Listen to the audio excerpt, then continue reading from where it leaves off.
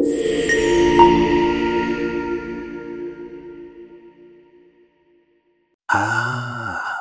Tanya for the 23rd of Heshvan, my friends. It's a gateway to a treasure trove of divine wisdom.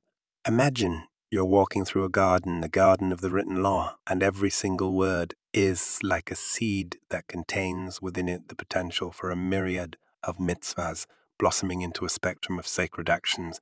This is not your ordinary garden. It's a celestial orchard where secrets are concealed like precious gems just beneath the surface, waiting to be unearthed. Now, the oral law is like the nurturing mother of this garden. It's the water, the sunlight coaxing these seeds to sprout from the fertile ground of the written law. The oral law, with its feminine energies, is like a crown adorning the masculine framework of the written law. And what does a crown do? It elevates, it dignifies, it brings forth the regality of what lies beneath.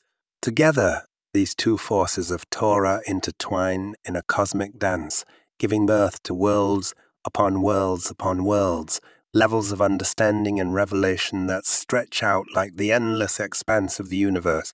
The Torah is not just a book, it's a living, breathing entity, constantly generating new forms of divine expression. It's a cosmic mother, endlessly nurturing the souls that immerse themselves in her teaching. So, next time you crack open a page of the Tanya or pore over the lines of the Torah, remember you're engaging with a living cosmos, a boundless source of spiritual life. The secrets are there encoded, waiting for you to discover and bring them into the light of your own soul's journey.